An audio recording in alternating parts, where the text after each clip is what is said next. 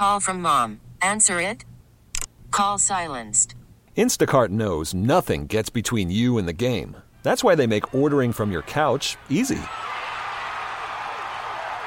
Stock up today and get all your groceries for the week delivered in as fast as 30 minutes without missing a minute of the game. You have 47 new voicemails. Download the app to get free delivery on your first 3 orders while supplies last. Minimum $10 per order. Additional terms apply. Now, with the MLB app, you can get baseball your way.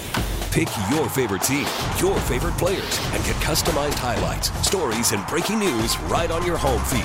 Follow the action with Game 10, where 3D replays add another dimension. Plus, notifications can keep you connected to every pitch, every hit, every game. The MLB app. Baseball your way. Download it now for free from the App Store or Google Play. Blackout and other restrictions apply. Major League Baseball trademarks used with permission.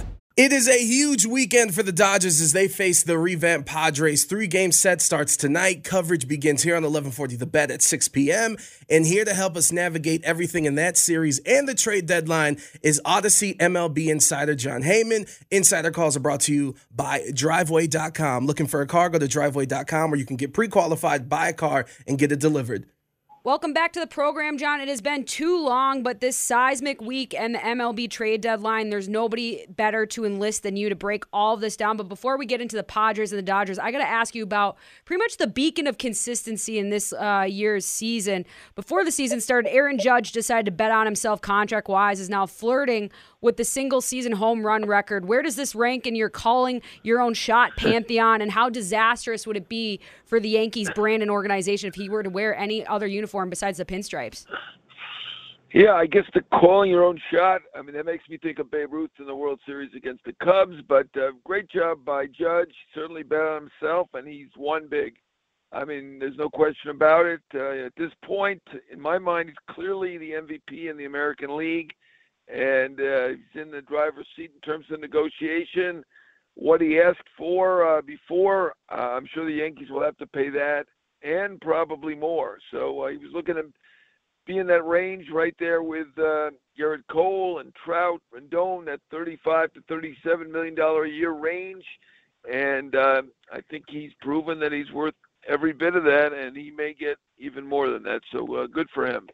Well, if anything, the legend continues to grow, and we know that New York loves a narrative, but the narrative has shifted in the NL West, or at least it's seeming to be. The Padres make a big splash with the Juan Soto trade, but the Nationals get a big haul for him and Josh Bell back. We know what the timeline for the Padres is in terms of their urgency. It is time to win now. But where does this leave the Nationals in their timeline? They're only a few seasons removed from the title. I mean, is this milk it and slow rebuild until you have a core worth supplementing again? Yeah, I mean, I think the Nats did well. I mean, they got a haul of prospects, so they're in good shape for the future. Not this year, not next year, but, I mean, Robert Hassel going to be a great hitter. James Wood is going to be, I don't know if he's going to be the next McCovey like they think, but he's going to be awfully good. I like Mackenzie Gore, could be an ace. I thought they did great. I really did. I thought the Nats did great, but obviously the Padres were the big winner this trade deadline season. And, John, I don't want to be negative because I applaud the Padres for really going after it. And, of course, going up against the Goliaths that is the Dodgers and all the talent on L.A. But for the Padres, are they really going to re-sign Juan Soto and put him with Tatis and Machado? Because I can't imagine that they're going to keep that core. That is mighty expensive for a quote-unquote small market team. Well, we couldn't imagine that they were going to sign Eric Hosmer, if you remember, even at $140 million. Then we couldn't imagine that they were going to sign Manny Machado. Then they went and signed Tatis for $341 million. Now they've obtained Soto. So I'm never betting against them. You would think it's out of their price range, particularly after he turned down the $440 million. But, you know, they obviously want to win. They're putting winning first. I wish every organization did that. I applaud them.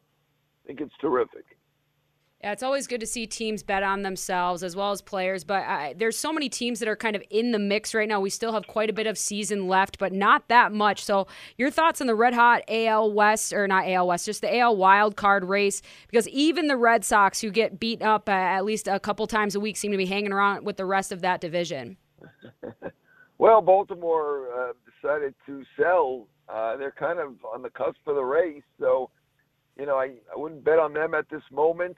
I get it. A small market team. Their ownership is fighting with each other. Boston, too many injury questions, I think. They've had a rough season compared to what we thought from them. It's Seattle's to win at this point, I think. They haven't been in the playoffs for 2 decades. That's not easy to do when you're a big market team, or at least a high revenue team, to not make the playoffs for 2 straight decades. You wonder what goes on there. You would think that they will grab that final spot, but I don't think anybody's made any money betting on the Mariners in the last 20 years. So we shall see. Unpredictable, but you would think Seattle is in good position. Odyssey MLB insider Jon Heyman joining us here on the Playmakers. And John, the most baffling team to do either nothing or minimal moves out of these 4 teams: the White Sox, the Rays, the Mets, or the Guardians? Well, the Mets did some stuff. Well, I didn't applaud them at the New York Post. I took them to task. I'm kind of feeling maybe bad right now with Naquin hitting 2 home runs yesterday. They did get a platoon at the DH, adding Vogelbach and Ruff. They added Givens. So I wouldn't say the Mets. I kind of think maybe it's the White Sox, so they don't have a lot of prospects left to trade. It's been a rough year there. They're hanging around the race only because they're in a very, very weak division.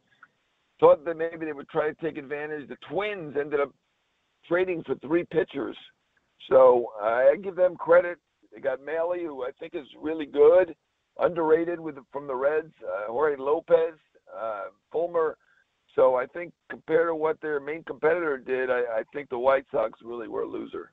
But the thing is, John, is that the AL Central is kind of like the NFC East where somebody has to win it, I guess. And I'm a Twins fan, and I know everybody's excited about going to get some pitchers, but we know what happens in the first round of the playoffs, especially when they play against the Yankees. And I'm just like, well, even if they do end up playing a wild card team, in many ways that wild card team could probably be stronger than what the Twins are this year and what they've had to face on a consistent basis.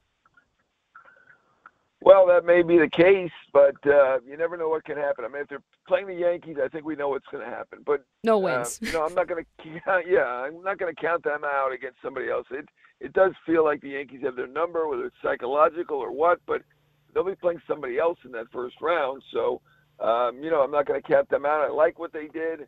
They have a very good lineup, and they needed to improve their pitching, and they did that. So I applaud them. Which NL division leading team do you think is most vulnerable at this juncture? We know that the Cardinals are locked in that battle with the Brewers, but, the Dodgers now have a lot more competition, but plenty of room to breathe in terms of the divisional lead. But the Mets you've already mentioned as well. Who do you think is most vulnerable in terms of that long-term postseason success this year that we're all looking for? Well, I'd say vulnerable might be the Brewers. At this point, they're now tied for first, and they had been in front, and they had a rough trade deadline. They traded Hader. I think everyone in the clubhouse was not too pleased about that. To be in first place and trade perhaps the best closer in the game, that certainly doesn't lift the spirits of the guys in the clubhouse. And he's looked good with San Diego so far. Meanwhile, they've lost 2 games out of the bullpen since they traded Hader. I understood that trade to some degree. What I didn't understand from them is how they didn't really add any offense. They did get Ruiz, a young potential center fielder, in that deal. Maybe he will provide a little bit of offense, but I thought they needed a proven bat. A lot of the proven bats came out of that Central. Maybe they didn't want to trade with the Brewers. I don't know. Happ was not traded. Contreras was not traded. Drury, another guy, went to the Padres. He's like the 4th guy who went to the Padres. Brewers really did very little.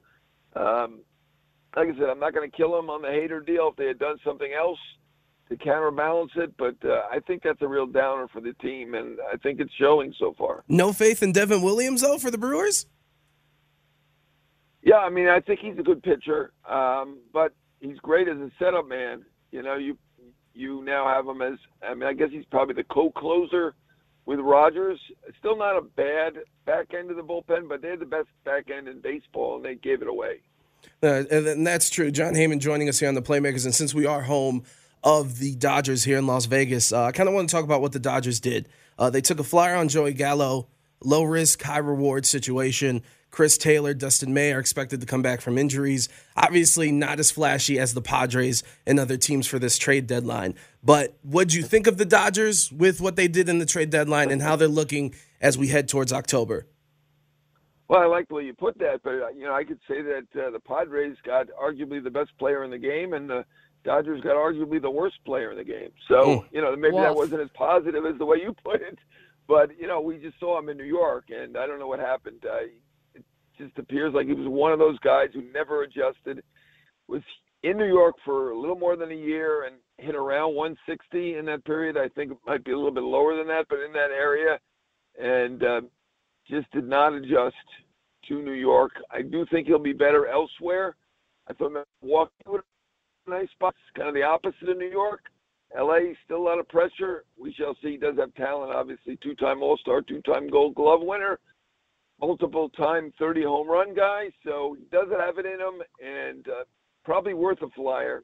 I like the way you put that. Low risk, high reward. I don't know. We'll see if that reward comes in, though. I don't know. We're all about positive spin of the unexplainable here are the playmakers. That was very positive. But they don't. But to be fair, John, I'm assuming the Dodgers front office is looking at all the players that are going to come back from injuries as they head into October as some of the trades. Like, these are the additions to the roster, right? Yeah, I mean, they have a lot of players coming back. Buehler potentially, May, Taylor. And the players they have are performing fantastically. They have a terrific team. They have a great system. Arguably the best organization in baseball. They're fantastic. I mean, I was just talking about what they did at the deadline, which was, watch their competitor get, 3 outstanding hitters and a great closer, and they added a guy who's hitting 160. So at the deadline, it wasn't all roses for them, but they are probably the best team in the game. They've played like it, and they have a lot of great players coming back. So, I mean, they're obviously in great shape. I was just talking about the deadline, and, you're not going to beat what the Padres did. I mean, no. The Padres improved immeasurably. Yeah, at least we have the embarrassment of riches that is the Los Angeles Dodgers. But speaking of just straight up embarrassment, the Angels hit 7 solo home runs last night and still lost to the Athletics. I feel like it's bad news bears. Even their positive headlines have a negative lining. Trout is out for long term, and Ohtani is hitting multiple home runs a night after cramping the night before. But are the Angels best place for him? I know that trade rumors certainly quelled down, but where's the best fit for this man of many talents? Yeah, well, I guess we're going to find out maybe at the next trade deadline. Certainly he seemed non-committal about staying with the Angels. They couldn't pull the trigger this time. It's very difficult. Trout is out. Rendon is out. Easy for me and rivals to say they should have traded him, but, it's difficult. If you're the owner, you've got a draw, a guy who's, everybody's got their eyes on. It keeps things exciting. Your other 2 stars are out. I get it. I'm not going to kill them. I understand they're in a tough spot, but his comments kind of suggested maybe he's going to play it out as a free agent. I'm just reading between the lines. Don't know. He didn't say that specifically, but they haven't been able to win there, and certainly with him making $5 million now and probably worth $50 million a year, and them always staying under the luxury tax threshold, it's going to be even more difficult for them to win, and I'm assuming that he probably wants to win. So, they probably have him for another, year and plus, and probably that's it. But enjoy him while he's there. Damn right. John, we were lucky enough to speak with Tim Neverett, who was actually on the call for the Dodgers with Rick Monday as the news came out. Of course, not only the trade deadline this week, but baseball lost a legend in Vin Scully. And everyone seems to have a memory. And, of course, with your history in the game and covering it for so long, I'm curious for you, what's the one memory that sticks out in terms of Vin Scully? Yeah, first of all, I'll say, he's the greatest baseball broadcaster of all time. I can't imagine anyone ever matching him, topping him 67 years.